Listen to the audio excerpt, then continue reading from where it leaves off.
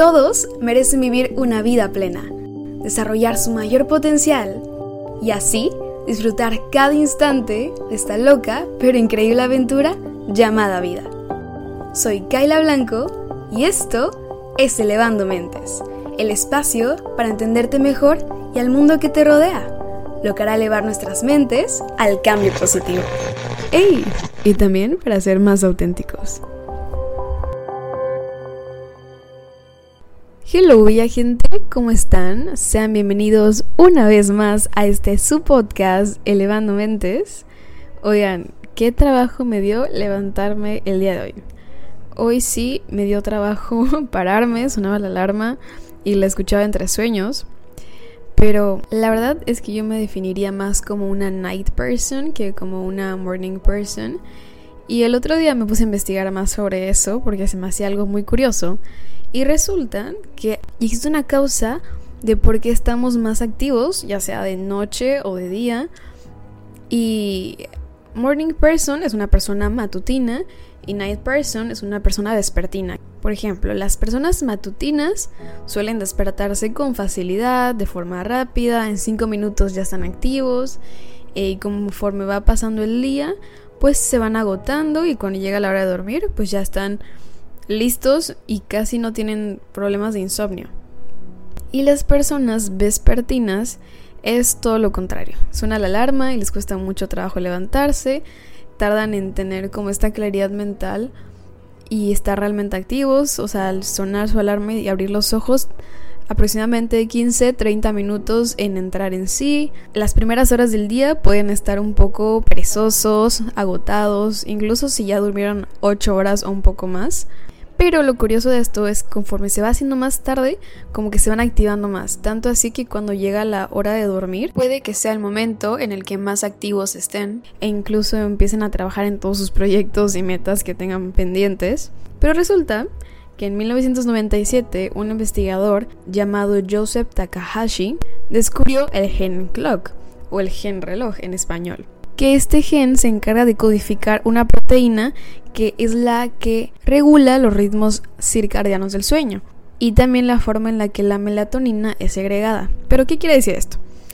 En esta investigación se dieron cuenta que la melatonina se producía en diferentes horarios o ciclos del sueño en las personas.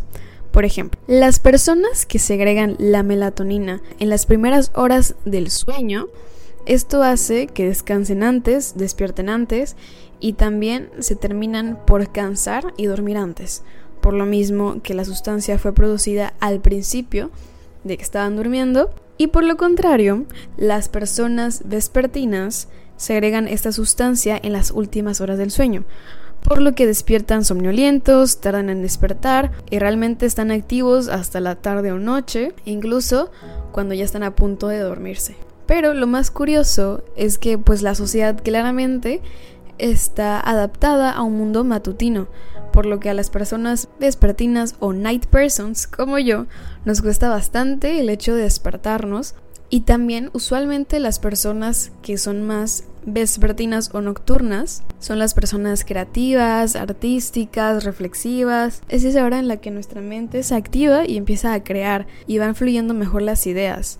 Y me ha pasado muchas veces, porque a veces, por ejemplo, en el día pongo 1 hora para escribir o hacer algún proyecto y tardo más en ser creativa en el día que en la noche. Algo que tardaba a lo mejor en el día 1 hora, en la tarde o en la noche más que nada, puedo tardar 40 minutos. O sea, es impresionante cómo nuestra productividad cambia. Pero ¿para qué es importante conocer esto? Creo que si sabemos, primero que nada, cómo somos, el entender también el origen de por qué somos así y no solo el soy perezoso o soy flojo o tengo malos hábitos, cosa que puede ser también, o sea, no rechacemos esa parte, si hay cosas que cambiar, adelante, pero el entender cómo somos para también poder adaptarnos, porque inevitablemente en el día vamos a tener cosas que hacer, las personas nocturnas, entonces también hay que saber qué nos funciona y qué no. Por ejemplo, el tener una rutina antes de dormir y al despertar puede ser de gran ayuda, sea cual sea tu tendencia. Si te cuesta dormirte temprano, pero sabes que el día siguiente tienes un viaje o tienes un compromiso muy temprano y te va a costar, levantarte, intenta dormirte temprano. Y algo que es el peor enemigo es la iluminación, la luz. Porque tanto sea luz de los teléfonos, de la computadora, de la televisión o luz incluso de la habitación, puede activarnos cada vez más en vez de ayudarnos a entrar en este ambiente para descansar. Entonces, si puedes, apaga las luces y ten solo una lámpara de mesa que está al lado tuyo con una luz tenue para que tu cuerpo y tu mente vayan entrando en este ambiente. Y si necesitas lavarte la cara, cepillarte, hacer tu rutina de higiene personal antes de dormir. Y también te recomiendo que tengas unos post-its al lado de ti en tu mesa de noche, porque usualmente nuestra mente no deja de girar y no deja de darle hilo a todos esos pendientes que a lo mejor no hicimos el día de hoy o que tenemos que hacer mañana. Pero si los anotas, aunque no estén en orden, tu mente va a poder descansar un poco más porque sabe que no tiene que estar pensando en eso porque no se le va a olvidar, porque ya está anotado en un lugar y que al día siguiente puedes checarlo sin problema y organizarte.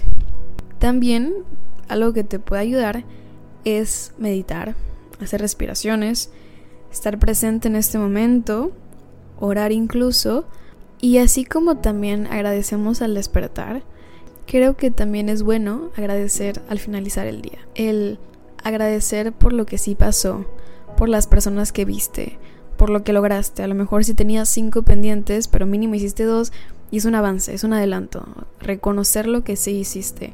No dejar a un lado nuestras emociones, cómo nos sentimos. Hoy me sentí triste, enojado, feliz, alegre, angustiado, angustiada. Y si no te apetece a lo mejor entender o anotar el por qué te sentiste así, mínimo llevar un seguimiento de tus emociones más adelante te va a poder ayudar a conocerte mejor y las situaciones a las que te enfrentas, cómo reaccionas a ellas.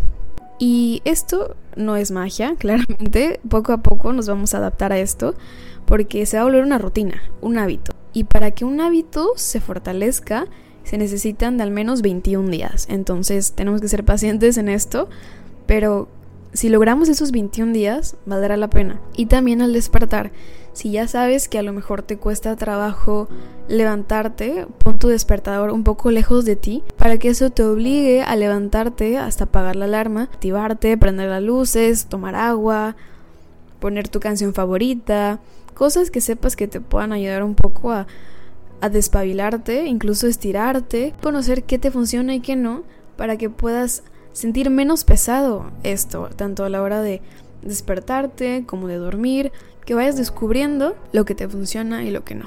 Si sabes que rindes más en la noche o que tienes que tener una idea creativa, puedes designar una cierta hora en la tarde para hacerlo y el día siguiente ya no necesitas tanto de la creatividad sino de la disciplina para darle un desarrollo. Lo importante de esto es que al conocerte puedes eficientar tus tiempos, tus trabajos, tus proyectos y que a la par puedas vivir más tranquilo, tranquila, viviendo en plenitud y no peleándote tanto o estresándote con las cosas que tengamos que hacer.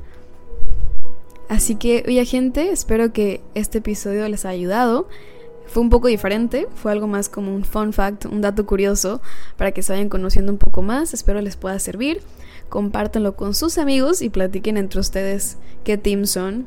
Sí, matutinos, vespertinos, y luego me van platicando por ahí en Instagram. Así que muchas gracias por escuchar un episodio más. Esténse pendientes porque los próximos se viene un invitado muy especial y muy auténtico, así que de verdad no se lo pueden perder. Les mando un fuerte abrazo, cuídense mucho. Yo soy Kayla Blanco y nos vemos en la próxima. Bye bye.